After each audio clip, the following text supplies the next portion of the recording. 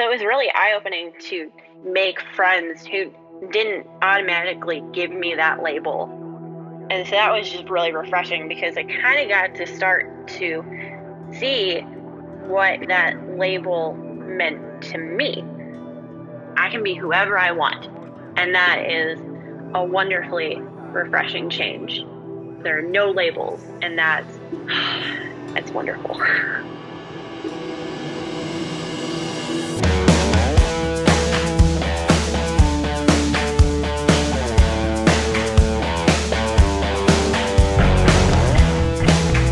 This is the airing of grief. Conversations and correspondence about spiritual de- and reconstruction.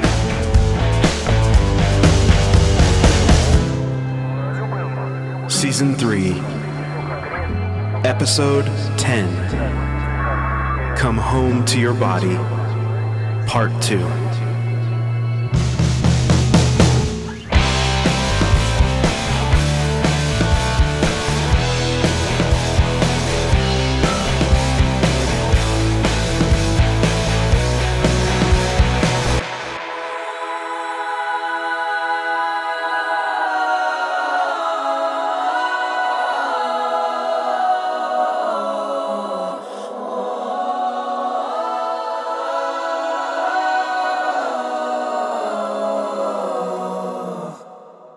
Hi everyone, it's Kevin. Welcome back to the podcast. This isn't the original voiceover I was going to do for this episode. As of this episode's debut, there's a lot in the news this very week, which speaks to one of the topics discussed in the call that you're about to hear. And that topic has to do with how hollow and ineffective so many prayers are. They aren't changing anything, least of all us. They aren't moving us, but rather pleading for some magical intervention to cause meaningful change where we are unwilling to. Often such prayers ultimately become a way to disengage and to neglect tangible action. And that applies to how many of us grew up praying for healing and miracles as surely as it does to the gun debate raging in America today. Hollow thoughts and prayers, fleeting sympathy, and that's about it. But nothing changes, no matter how elaborate our prayerful deflections. I've had more than my fill of that from evangelicalism, and it's not a practice that I ever wanted to carry with me in reconstructing something new. As our producer Derek's new song, which underscores this and the Part 1 episode from last week, dives into, I think one of the key benefits to embodiment is that it's substantial by definition. In a room or in a nation where many people are prone to detachment and disembodiment, a lot of hollow ideas and promises get promoted as answers, and hope is placed in vapor. And a community in which on-the-ground advocacy is discouraged while prayers for intervention abound is really no place to be fully alive. It reminds me of something provocative but simple. Maybe you are the miracle you need to see. This week, we continue with Part 2 of Come Home to Your Body, a meditation not only on embodiment, but groundedness, advocacy, and life beyond the limiting narratives and labels placed on us. So come home to your body, to somebody you always know. In a way, it's nostalgia. It surrounds you, and you're not alone. You know the number, baby, pick up the phone. Anchor your feelings, baby, you're coming home.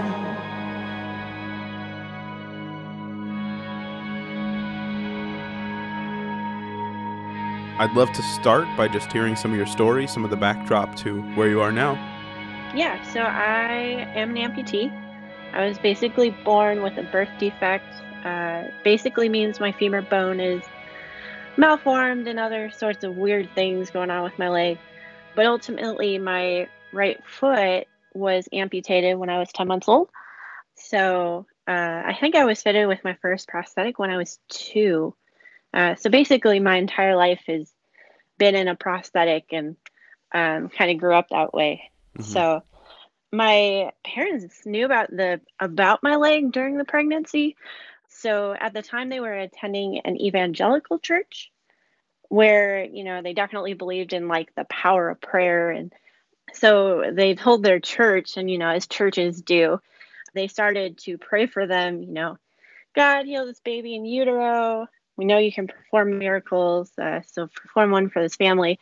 And my mom told me later that she never, like, she believed in the power of prayer, but she never felt like God was, I guess, necessarily going to heal me.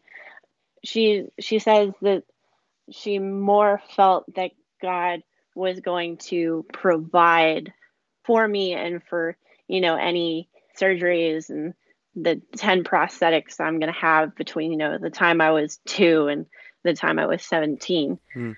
So, but kind of that like praying over my leg kind of became like a theme Mm-hmm. uh, from like my childhood and teenage years. My church was definitely like in the mid 90s on that like revival train. Like the Benny Hinn revival train sort of train? Yeah. Mm-hmm. Yeah. The church in Florida, I think. Brownsville revival? Yes. Yeah. Yep. They were definitely kind of on that train. So definitely they're like, God can perform a miracle in your life. We can pray for you. He can heal your leg. You can have a full leg. And kind of looking back on it now, that would have been a heck of a miracle. My leg grows like 6 inches and they get a bone and a foot. Mm-hmm. But as a kid, adults tell you these things and you just kind of accept them because you trust these people and they're like, oh, have faith. God can heal you. Mm-hmm. Um, and, there's like this Christian checklist. And if you meet all these things, God will provide this miracle for you. Mm. Um, and then, after the prayer and there's not a leg magically there, they don't necessarily say to you, there must be something in your life preventing this from happening. But even as a kid, you can kind of read between the lines where they're like, well, there must be something there, Yeah. Yeah. to keep this from happening. So I had this like overarching fear of even something as small as, if I lied to my parents, I was never going to get, the leg they kept telling me about, and I was going straight to hell. I think I got saved by the time I was 8, probably 50 times. Mm. And then, after the prayer, those prayer sessions, they usually say something along the lines, normal Christianisms like, God will never give you more than you can handle, and Right. fun stuff like that.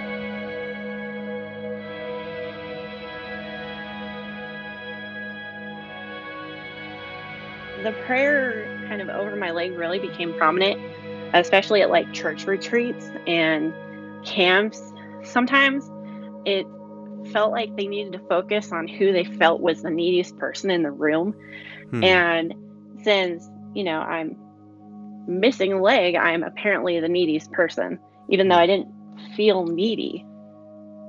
Right, that feeling of actually the person who expressed this last season was saying she always felt like a project but never a partner in ministry as a result of having a difference and getting to feel like the project in the room, and yet not a lot of times seen Yeah. in ways that actually would be nice. Yes. And kind of going off of that, my family was also very involved in the church. Literally anytime the doors were open, like we were there.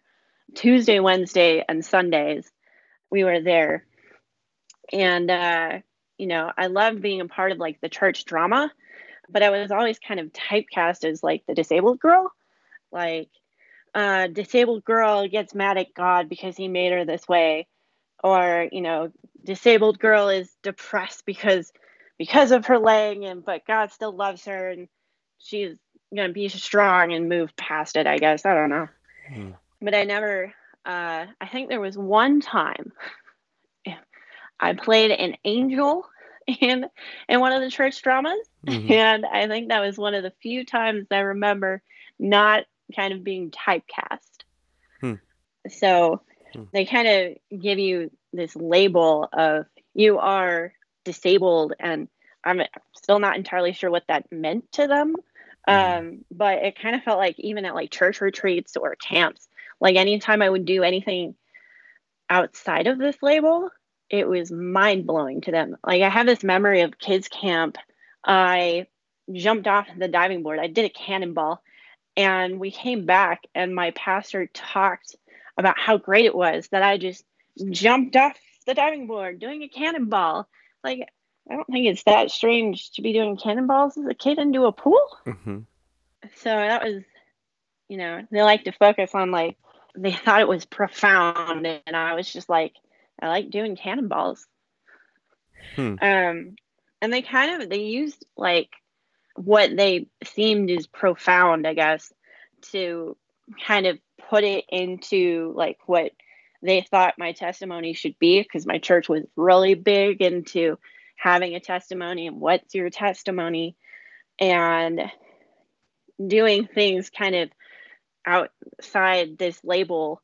They felt like it had to be a part of my testimony, when really most of the time I was like, yeah, I have a leg, but I feel like a normal person, and I don't see how, they never really gave me a chance to reflect on kind of what I learned under like maybe a different label as like a daughter or a sister or a friend or all these other things that really I was.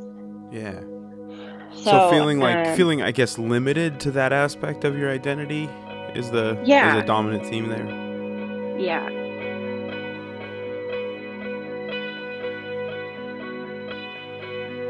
Well, when did that start to unravel for you then? Like, I know for myself, growing up in the same, like, assumption of healing and God's power and God would do stuff, and I'm blind in my left eye.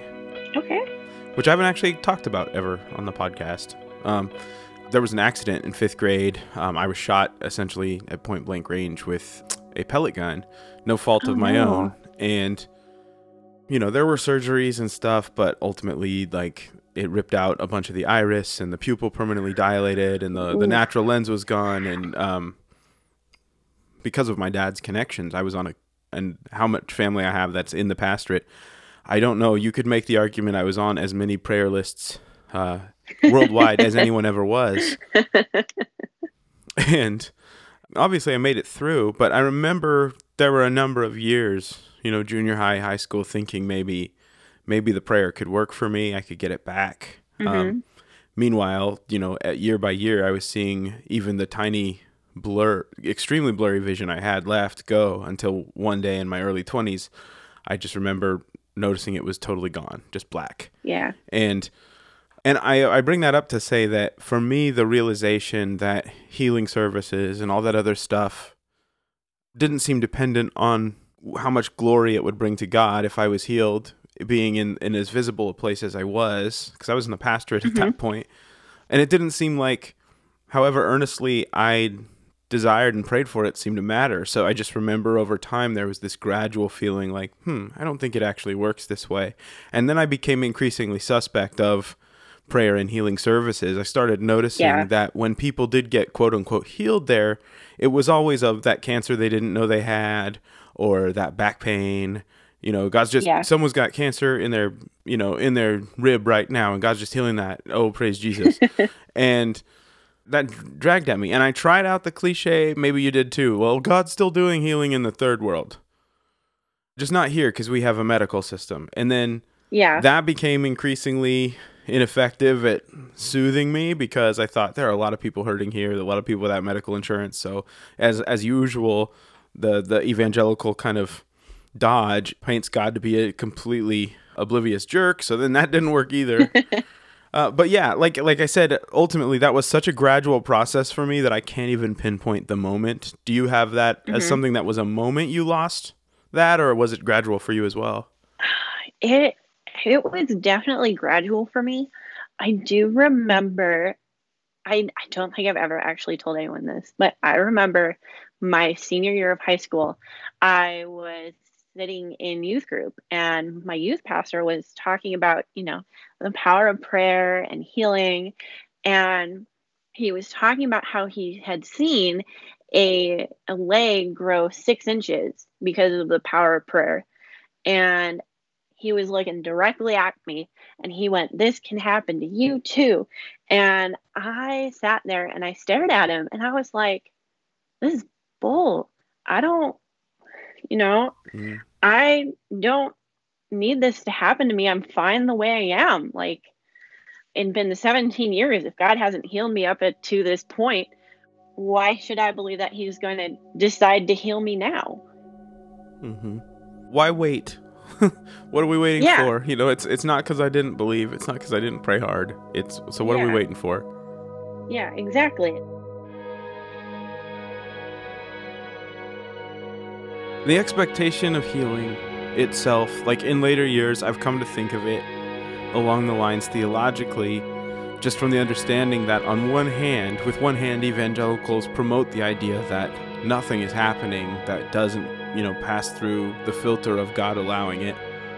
And then on the other hand, we believe in the God who does miracles, or Jesus who went around doing miracles. And I remember kind of this aha moment where if those things were simultaneously true, we have to confront the idea, at least Christians should have to confront the idea, that they essentially believe Jesus went around undoing the works of God. And that's obviously, that's a sticky point that most people, because they only look at it from one angle at a time, don't really confront. But it's nonetheless an important thing to talk about in the church. Yeah.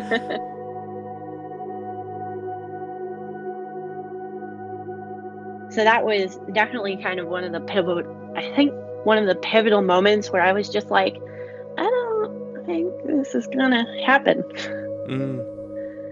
And then also like kind of going that transition from high school to college, and I went to a secular like state school, and I was surrounded by people who didn't treat me like I was just some subject waiting to be healed.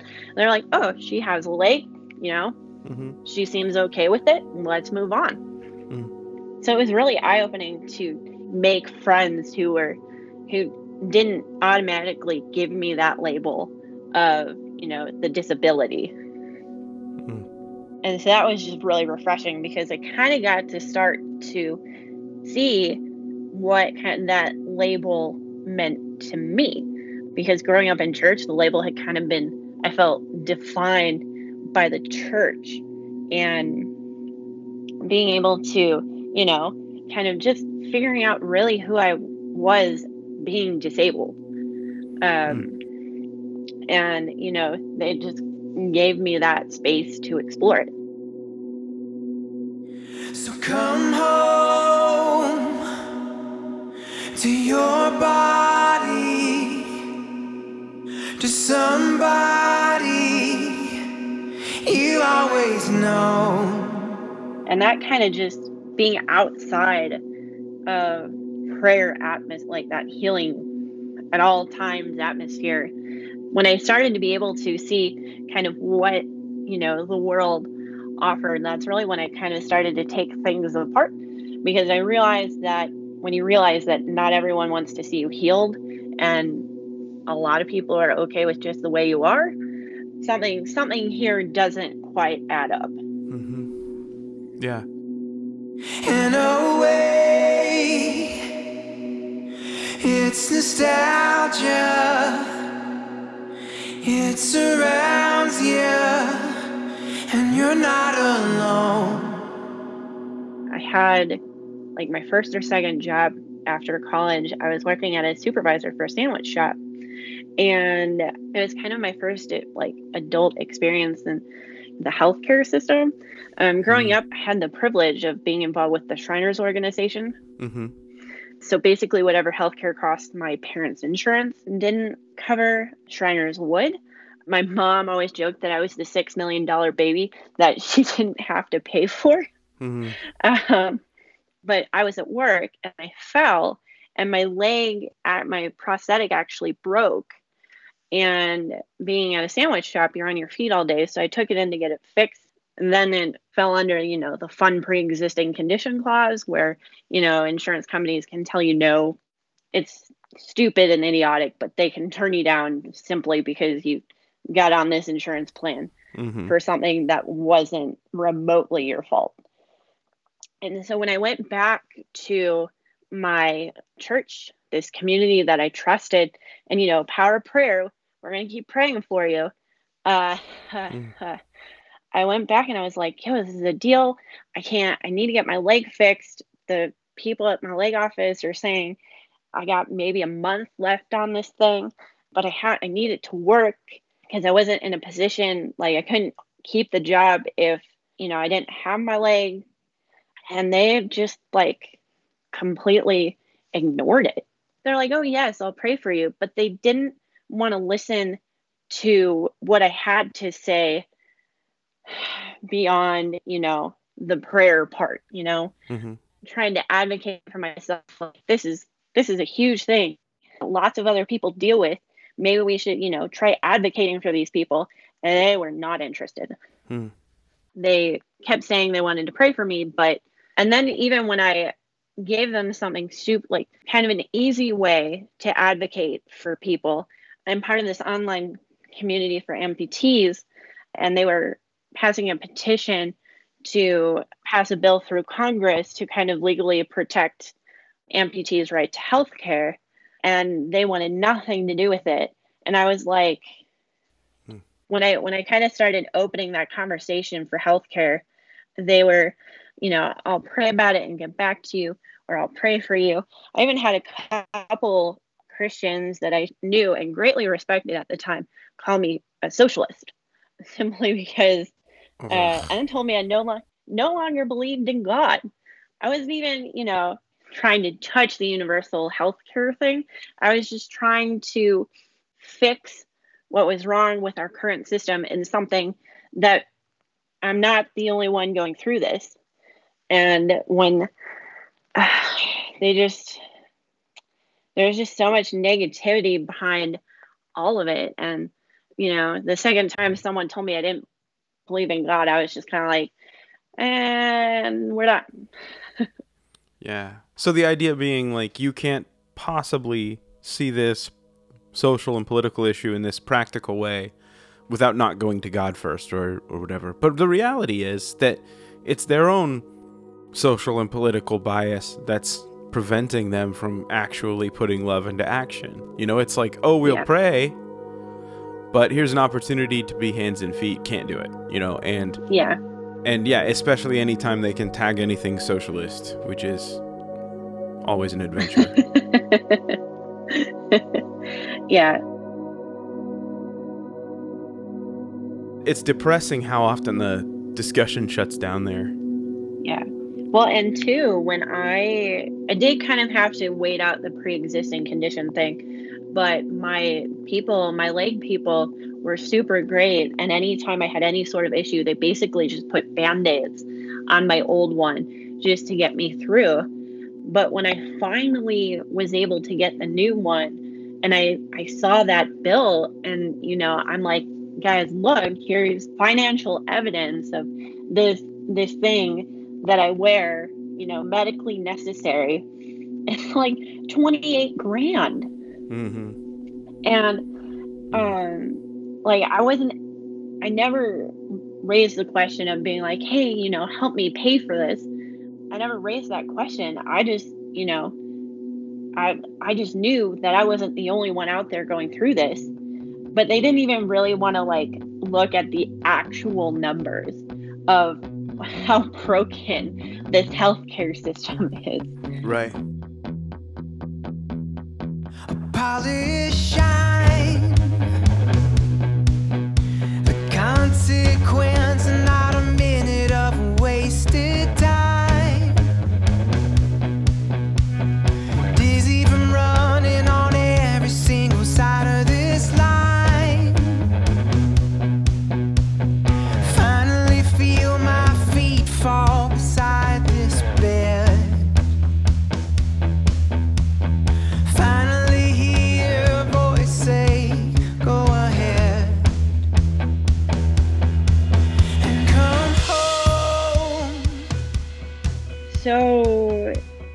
been about 2 years since I just completely walked away.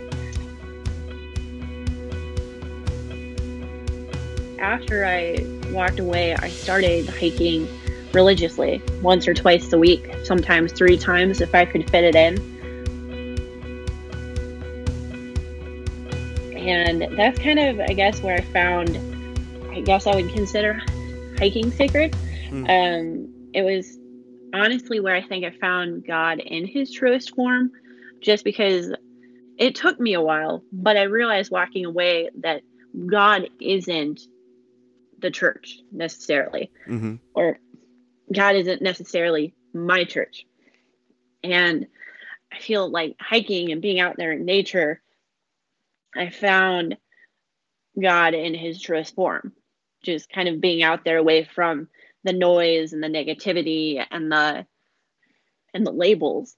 A lot of hikes I pick are kind of solitary, for the sheer fact that I'm not going to run into a lot of people, and so there's no one out there to be like, oh, look at her, she's the, there. I can be whoever I want when I hike, and that is a wonderfully refreshing change.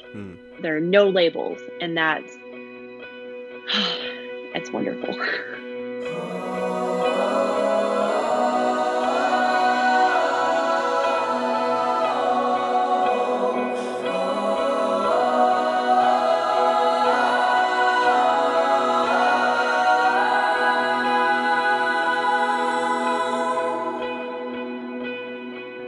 But I do actually go to Mass with my husband. I really have come to appreciate kind of the structure of Mass and kind of see like the beauty in the rituals of, they follow the same format every week. And I feel like it also kind of gives me I get to maintain some distance from kind of the church itself, because I can come in, I can listen to a homily, and then I can decide kind of what it means to me. And just being able to go through God and discover God in ways that aren't defined by a church is really nice. I mean, I know like the Roman Catholic Church is very defined in how they do things, but I feel like I can find distance between me and the ritualistic stuff, I guess. Yeah. The religious part of it is interesting in that it's so much less offensive than the part that you were taught to fear growing up if you grew up an evangelical, where, the stand-up, sit-down kind of approach to everything. It does strike me as so much more free and so much more meditative, and allowing you to really find God on your own, in your own way, and not putting you through the filters that evangelicalism does. Yeah. My younger sister has kind of been one of my biggest supporters through kind of this whole like deconstruction, reconstruction phase. When I first told her about it, I was really worried because she went to this tiny Bible college. I guess I felt she was more conservative than she actually is. And she was immediately like, you know what? Let's talk about this. Here are all these resources. She's like, I've looked into New Age philosophies. I've read about, Shintoism and Buddhism and different world religions. Her deconstruction was very different from mine.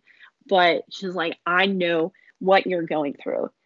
The experience may be different, but we can talk about it. And, if you have questions, you can ask. She really was kind of my support line when I kind of felt like I was drowning.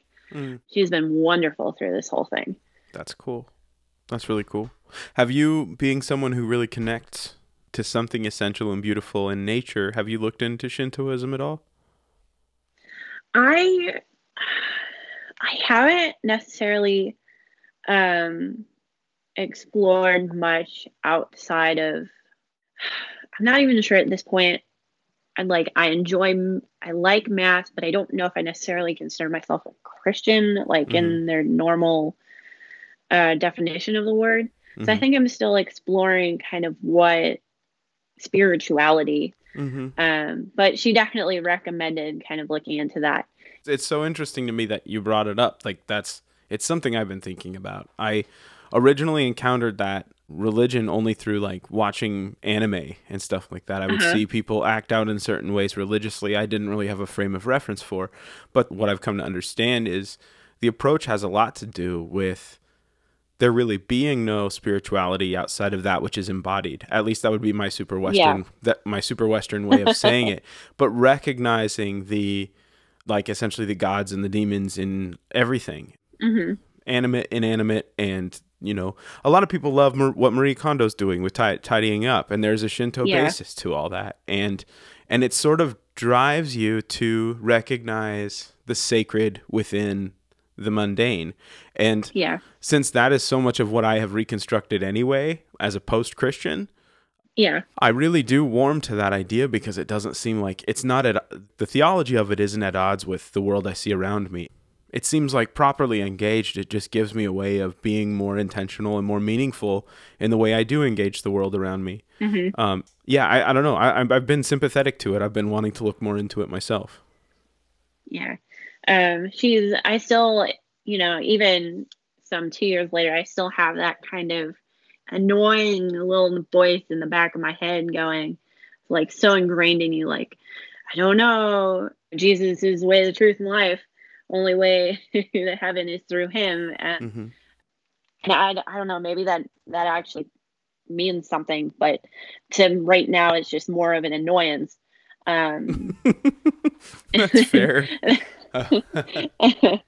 It's interesting, isn't it? That statement is always used to scare people, and you take it on board because it's sort of used to threaten you. But even within the Bible, Jesus answers that question to his disciples to calm them, to still them, to comfort them. When he's asked, like, we don't know where you're going, Lord, like, how are we going to be with you? That's his answer. It's like, well, I am the way, And I don't know, it's really hard with my evangelical upbringing to read those words as comfort, even though right there in the passage, that's the way they are intended. They come out like a threat. So I don't know. I always remind myself and other evangelicals that I run into who use them to threaten people. Like, Jesus used those words to comfort his disciples. And so, I try to encourage people, let's not, let's slow down with using them to threaten non-disciples. So because there's a subtle sleight of hand there always is. So I'm still trying to kind of mute it, or because they've been used in a unhealthy or scary fashion in your life, and that's a hard thing. They still are a trigger, and they might always be. That's the thing. You never know if that sort of thing's going to dissipate or not.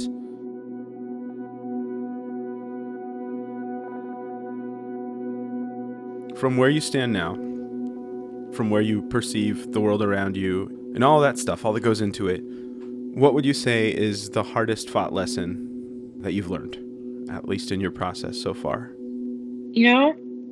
It might seem like an obvious one, but realizing that I can't be mad at all of Christianity.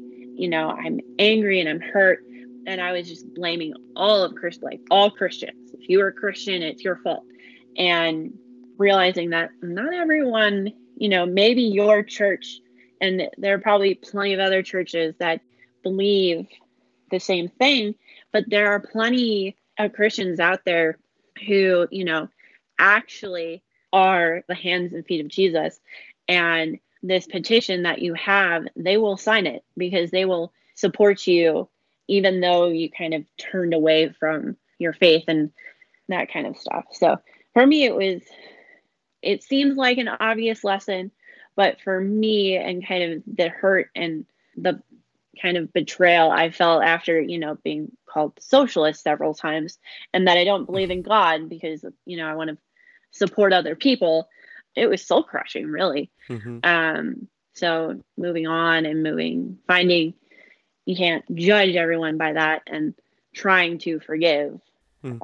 is definitely the big one. So just taking people as they come. Yes. Which is kind of what Jesus did, so. Yeah.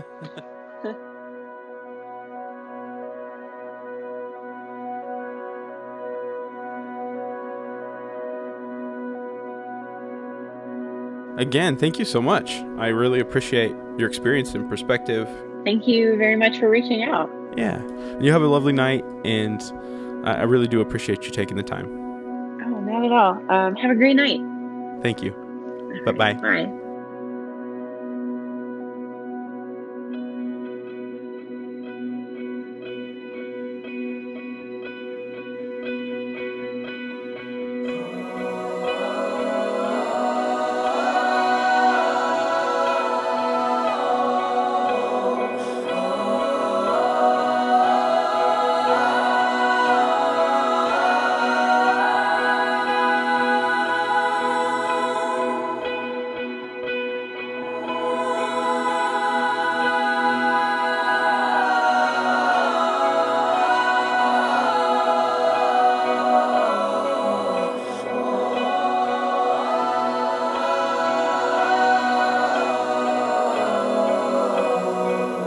That's almost it for this week. A couple important things, though. If you're listening in real time, our next episode has a lot more going into it and more prep required, and it will be here in 2 weeks. We're on Twitter, Facebook, Instagram, and theairingofgrief.com. Check us out on Patreon to support this work and have access to all the bonuses. Check out DerekWebb.com and JamieLeeFinch.com for more from our producers, music, books, tour dates, etc. And if you can, leave us a review wherever you get your podcasts. Good ratings and reviews really help to make us visible. But that's all for now, so we will see you again next time after church for the airing of grief. Come